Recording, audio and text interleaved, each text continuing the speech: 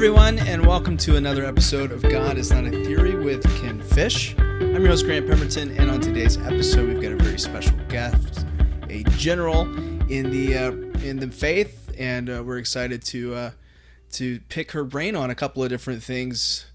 Cindy Jacobs is joining us today, so thanks so much for taking time and being with us. Ken, I know that you guys go way back. You want to give us an introduction for those that may be unfamiliar? Yeah. So, Grant, you just said a general in the faith.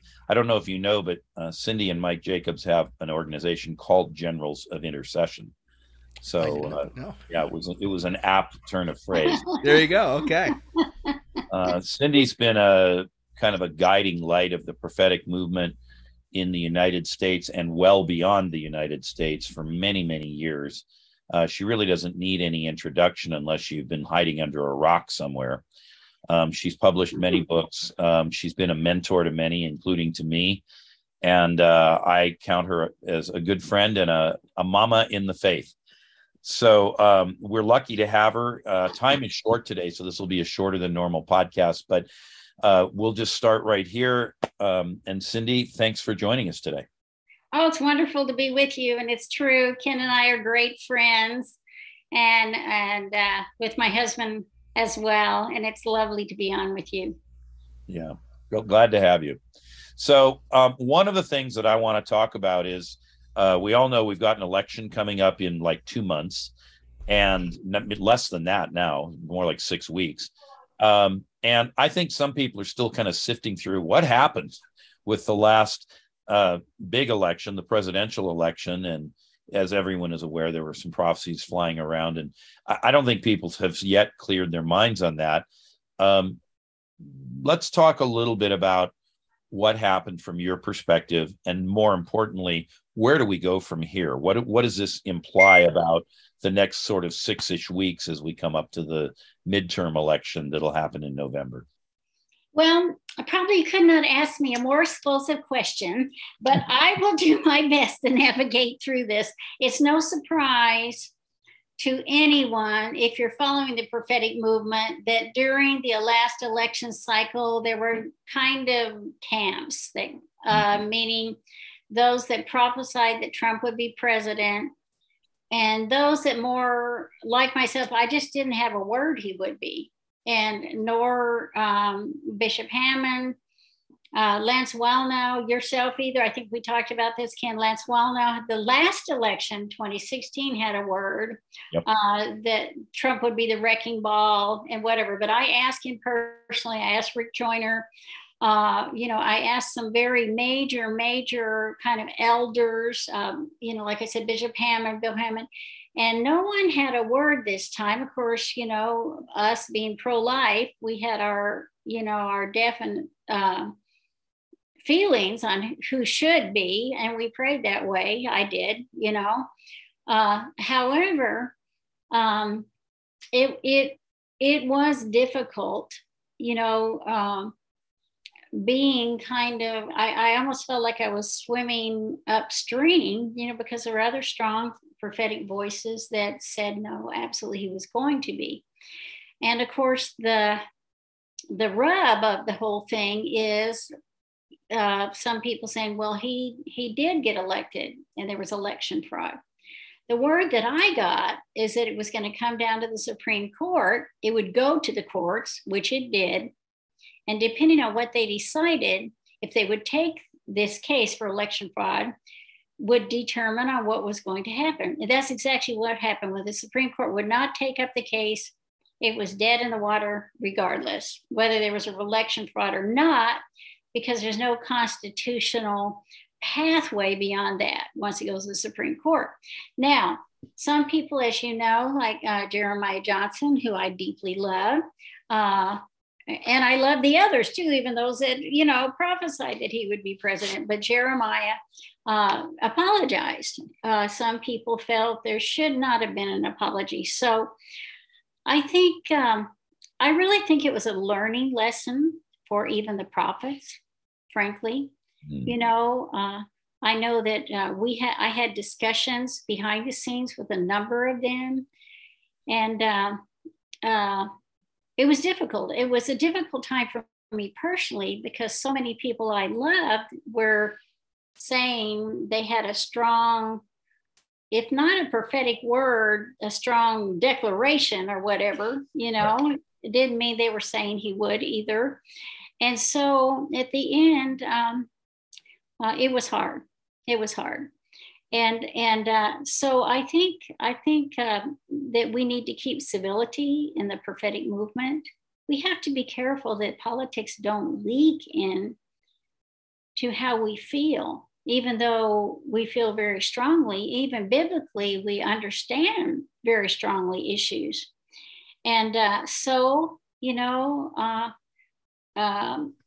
I'm not saying, I'm not going to go and point fingers. I don't think that does any healing.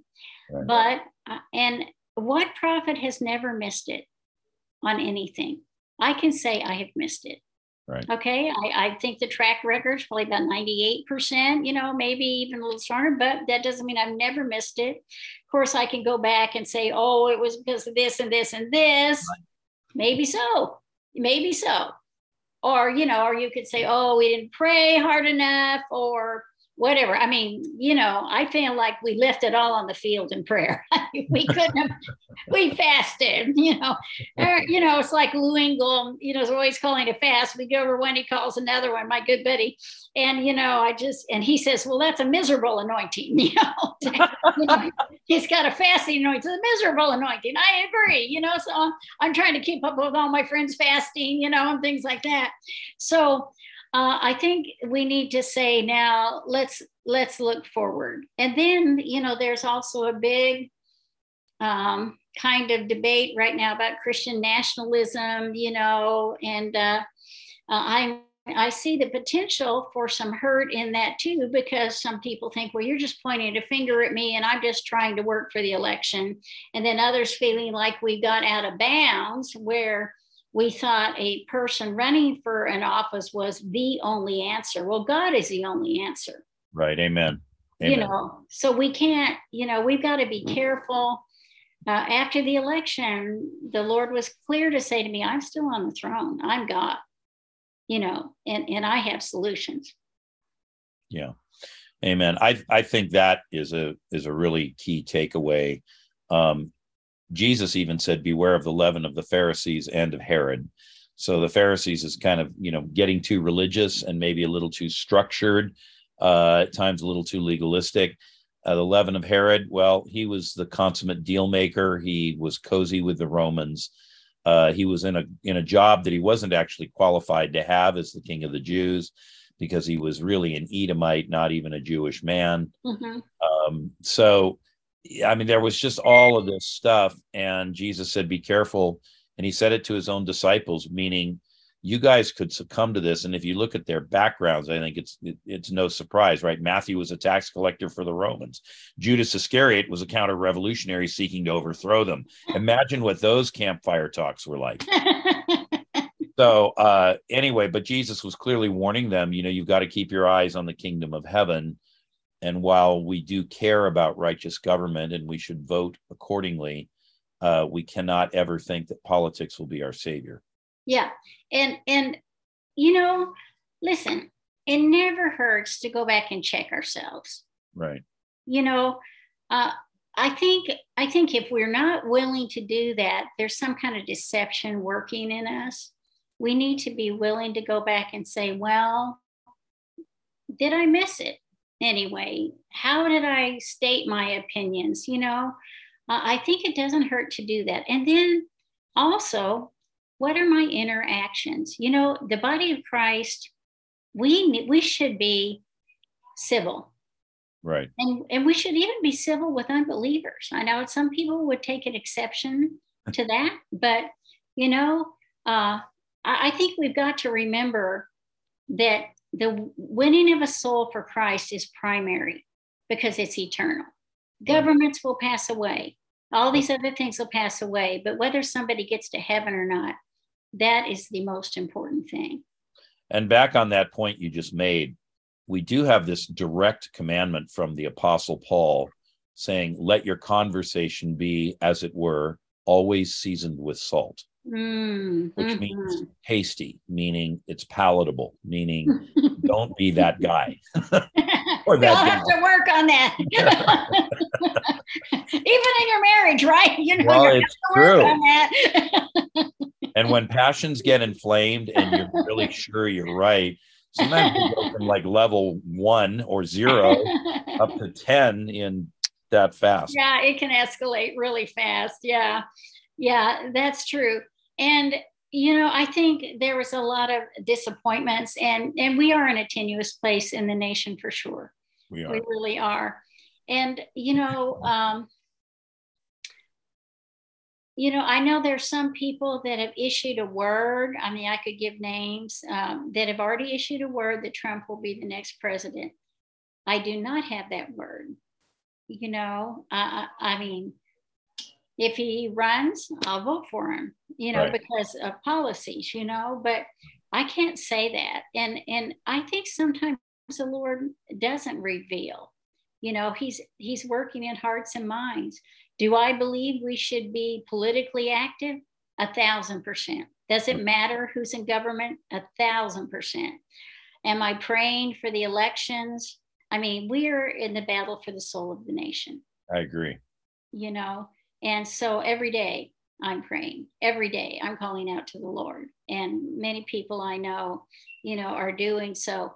I know even in California, there's a very godly man running for governor on the Republican side. He's very godly and really seeks the Lord. And, so I think that there's some good candidates that are what we would consider pro-life, pro-biblical marriage and so forth, right, like that.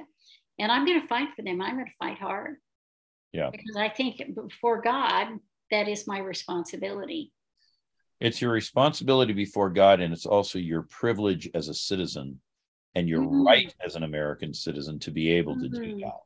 I think sometimes people think that clergy should divest themselves of all of their own sentiments. I think they have to be careful not to politicize the pulpit, but they are allowed to have points of view and to work for those candidates, whether it's, I don't know, a phone bank or, putting a sign in their yard or whatever.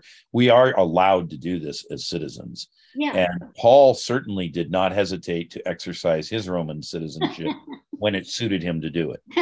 Right. Well, and also in our history, Peter Muhlenberg, That's right, and the Black Road Regiment. Absolutely. And so we know historically the leaders, the Christian leaders fought, even physically fought when they saw injustice. So I think we're finding our way. But I think we should avoid finger pointing. I think we have to be very careful, even in setting things right. We need to really seek the Lord how to do it. Yeah. Amen. I agree with that. Because we're called to be peacemakers, among other things. Blessed are the peacemakers; they shall be called the sons and daughters of God. Mm-hmm. Mm-hmm. Yeah.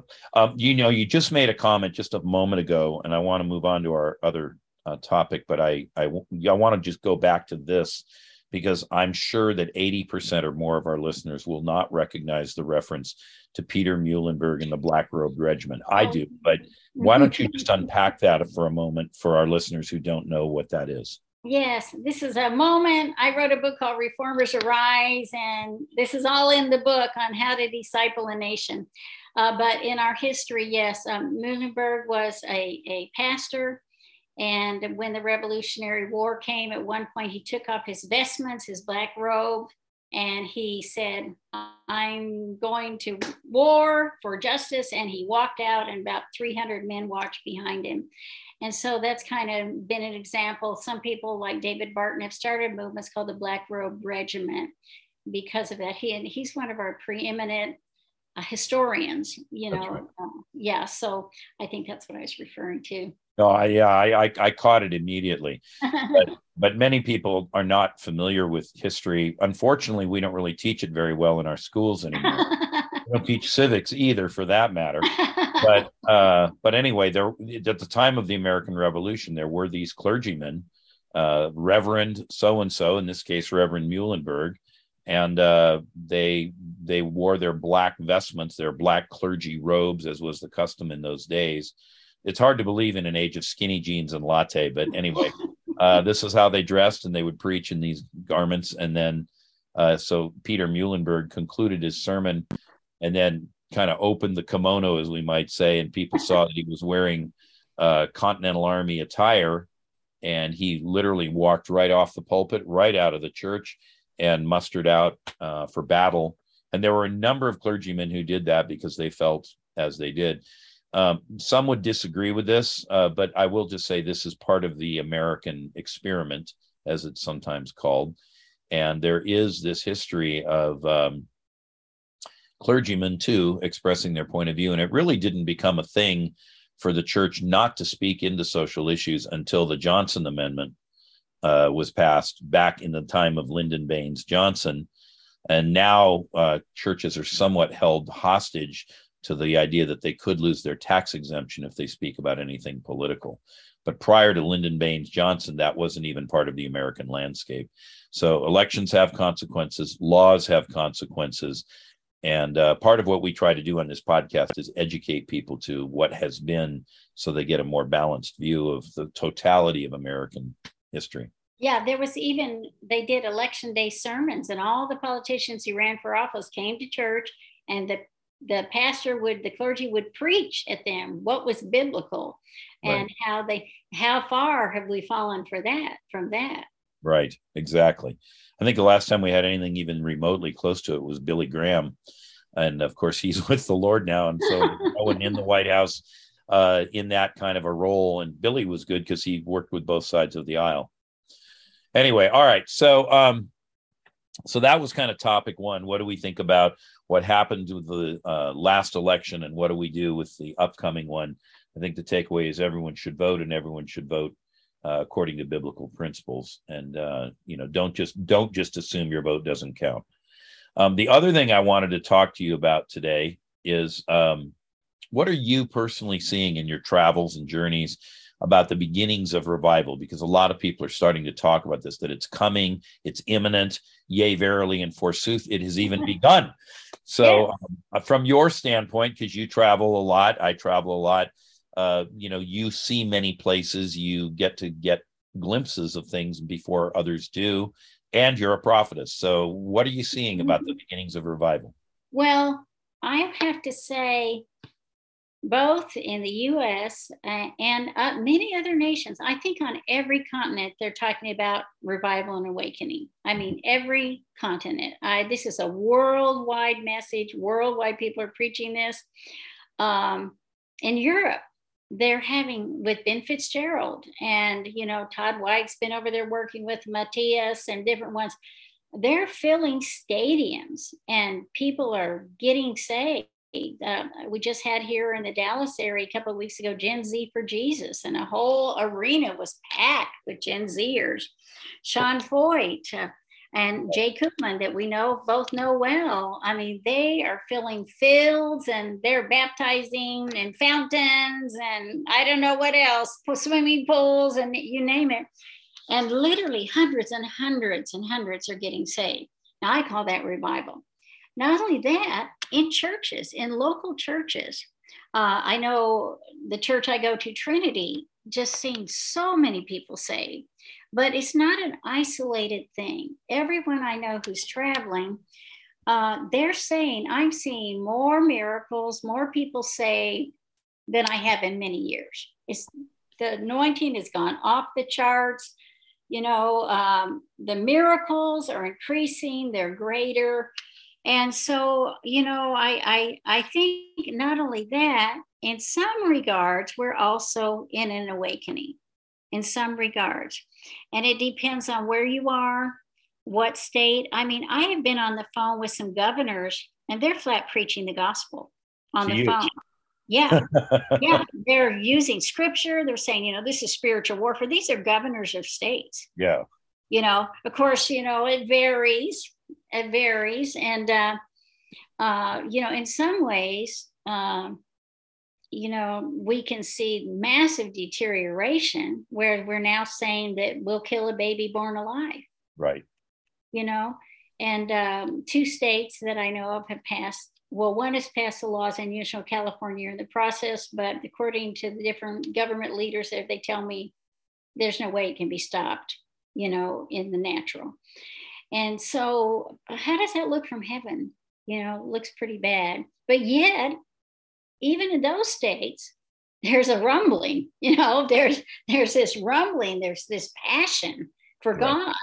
I don't know what you're seeing in California, but I think I'm seeing it, when I go to California. Yeah, there is a stirring going on in California. It reminds me of the old movie Network, and that one guy, I don't remember what his name was in the movie, but anyway, he sticks his head out the window, and he says, we're mad as hell, and we're not going to take it anymore. And I think Christians pretty much everywhere, if they have any sense of biblical perspective on life, they are looking around and they're saying, something absolutely has to change. Mm-hmm. It is literally driving people who have previously been prayerless. It's driving them to their knees, Mm-hmm. and it's causing them to engage with things that otherwise they wouldn't have done before, because they figured, well, Mm-hmm. it's not that bad. We just leave it the way it is. But Mm-hmm. they're becoming politically engaged, Mm-hmm. the campaign process, etc. Mm-hmm. So I am definitely seeing that, and it is absolutely happening in California. I don't think most people realize, but much of California is actually quite red. Yes. The areas that are not, of course, are San Francisco, Los Angeles, and to a lesser extent, San Diego. And those are where a lot of people live. So there's political power. Mm-hmm. And this is what makes Illinois a blue state, because Chicago is very blue, but the rest of the state is actually quite red. Mm-hmm. And Even so New we have York. New York's much the Upstate same. New York, the rural areas, right? So we Right. have this phenomenon, and I think, within California, if you want to say it this way, the rednecks are arising. Well, the farm and communities and the lumbering people and the cattle ranchers and all those people are saying, wait a minute, this is not what we want. yeah, farmers. Yeah. Yeah, and they're feeling the squeeze from policy. I know that in Colorado, a good friend of ours that works a lot in the school boards, he just said that they won 70 school boards, overturned them in Colorado. 70 school boards. Wow. Yeah, and it's the revolution is in the school boards. Yeah.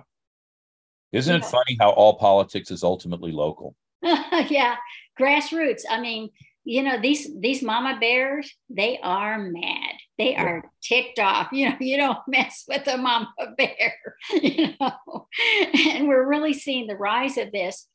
And, it is a serious time. I remember prophesying a few years ago that there would be food shortages. Well, already on the shelves, we have a big problem with supply and demand. Not everything is there. We went up to Burger King the other day and they said, we're sorry, we only have this, and this because we can't get these supplies. Isn't that interesting? Yeah, and that's here in Texas, which they thought wouldn't be. Even with the truckers, if everything goes electric, what's going to happen to our food supply? I mean, you think about a lot of these things. There's trickle down effects of policy, you know. And so I think the thing is that it's up to us really as believers to teach the next generation's consequences of decisions. That's correct. In general. And it isn't being a nationalist to do that, but it is called stewarding our nations, which before God, there is a judgment of nations. We can't forget that. That's correct. The Bible isn't real clear, other than especially for the poor, the enumeration of how nations will be judged, but it is clear biblically what brings the wrath of God upon a nation. Romans 1, even some people from Hosea 4 don't realize it says by cursing, lying, by swearing, people so easily sign OMG on the text. Well, what are you doing? You're using God's name in vain. Yeah. And Christians just do that all the time. So what are you doing? It's so funny to hear you saying that, because actually when I was a kid, my grandmother would not allow me in particular, because I hate to say it, but I learned to swear from my mother, who was an operating room nurse. And, nurses are not a lot better than Marines, to be honest. And so I would just say things like, oh my gosh, or, by Jove. That was a term that William Shakespeare used. And she said, you can't say any of that. You've got to strike all that from your conversation. And so, back to your point of OMG everywhere, I think we've become very loose with our lips. And I don't think we realize that what we sow, we reap. And that includes with our lips. Yeah. And so, I'm very strict with my grandchildren. They know they're not going to use that verbiage around me. I remember one guy was cursing, on the plane next to me. I said, look, sir, my name is Cindy. Would you just say, oh, Cindy? You can use my name. Okay. That's right. But don't use that name. And he stopped, you know what I mean? But I think even in the body of Christ, our boundaries have moved. We're in some ways we're a subculture rather than countercultural. Yeah. And I feel in this new move of God, we're going to see countercultural movements. We're going to see people that walk in holiness and right. And Lou Engle and I are Nazarites. I know this is very controversial, but we don't drink any strong drink. I'm a Nazarite prophet, and all of this. And, I could unpack why. In Europe, they said we're going to be a Nazarite. We're going to give up drinking wine until we see revival. They were telling me this. I said, great, that sounds good to me. But I'm not putting anyone down. This is what you have to do before God. But the point is, sometimes you have to move the dial so strongly another direction. That's right. Get it to come to the middle, Yeah. And, you mentioned something that I think is really key. I am finding myself preaching on this. And I say it that way because there are times in the middle of a sermon, I start going in a direction I hadn't planned to go. It's not really in my notes. Mm-hmm. And I'm hearing others starting to talk about this more. And that is this question of holiness, because I think part of revival is a scrupulous attention to the ways of God mm-hmm. and the preferences of God. Mm-hmm.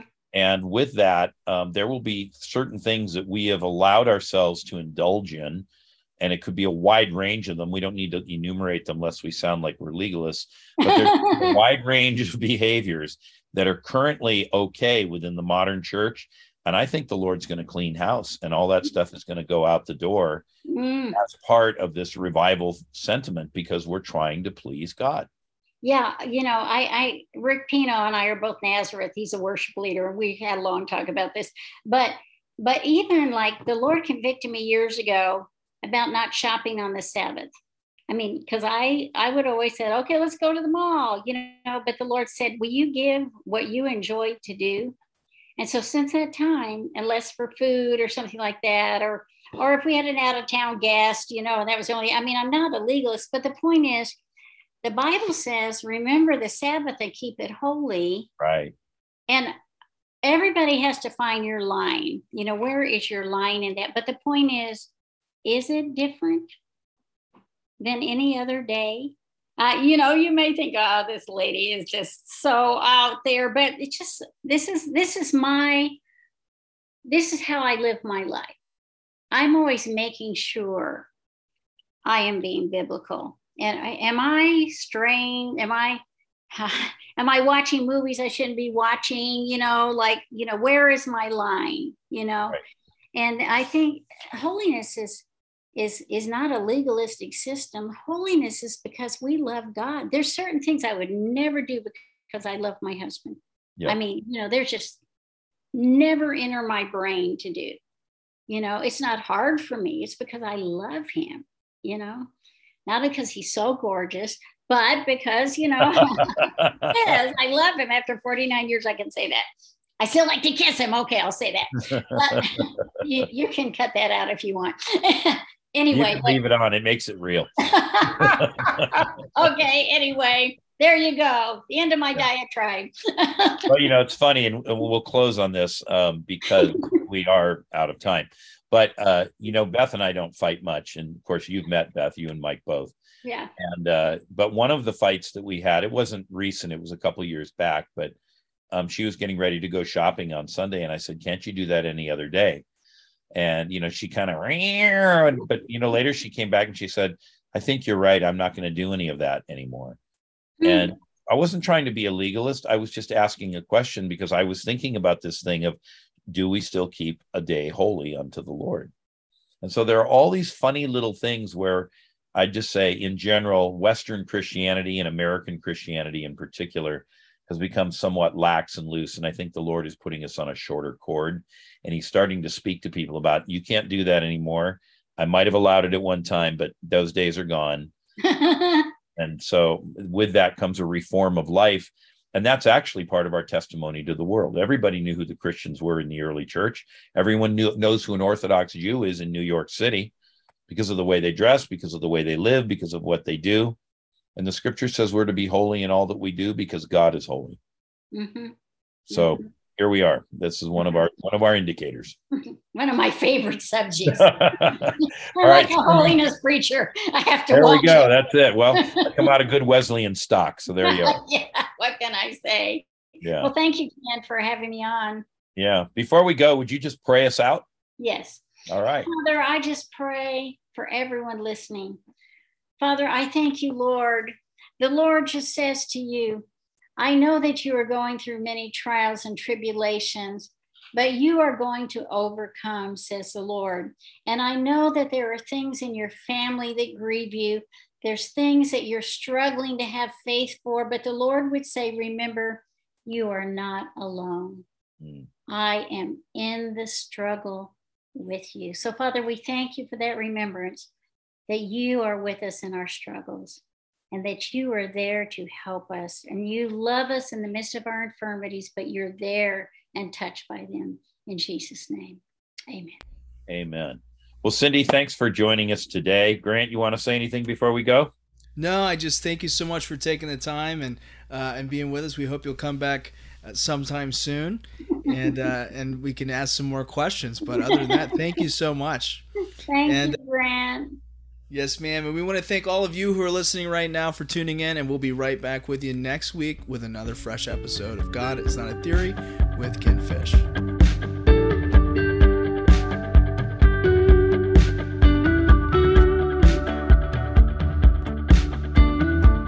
We've recently updated the Orbis Ministries app with Ken's free teaching archive. You can click on the link in the description of this podcast to download today.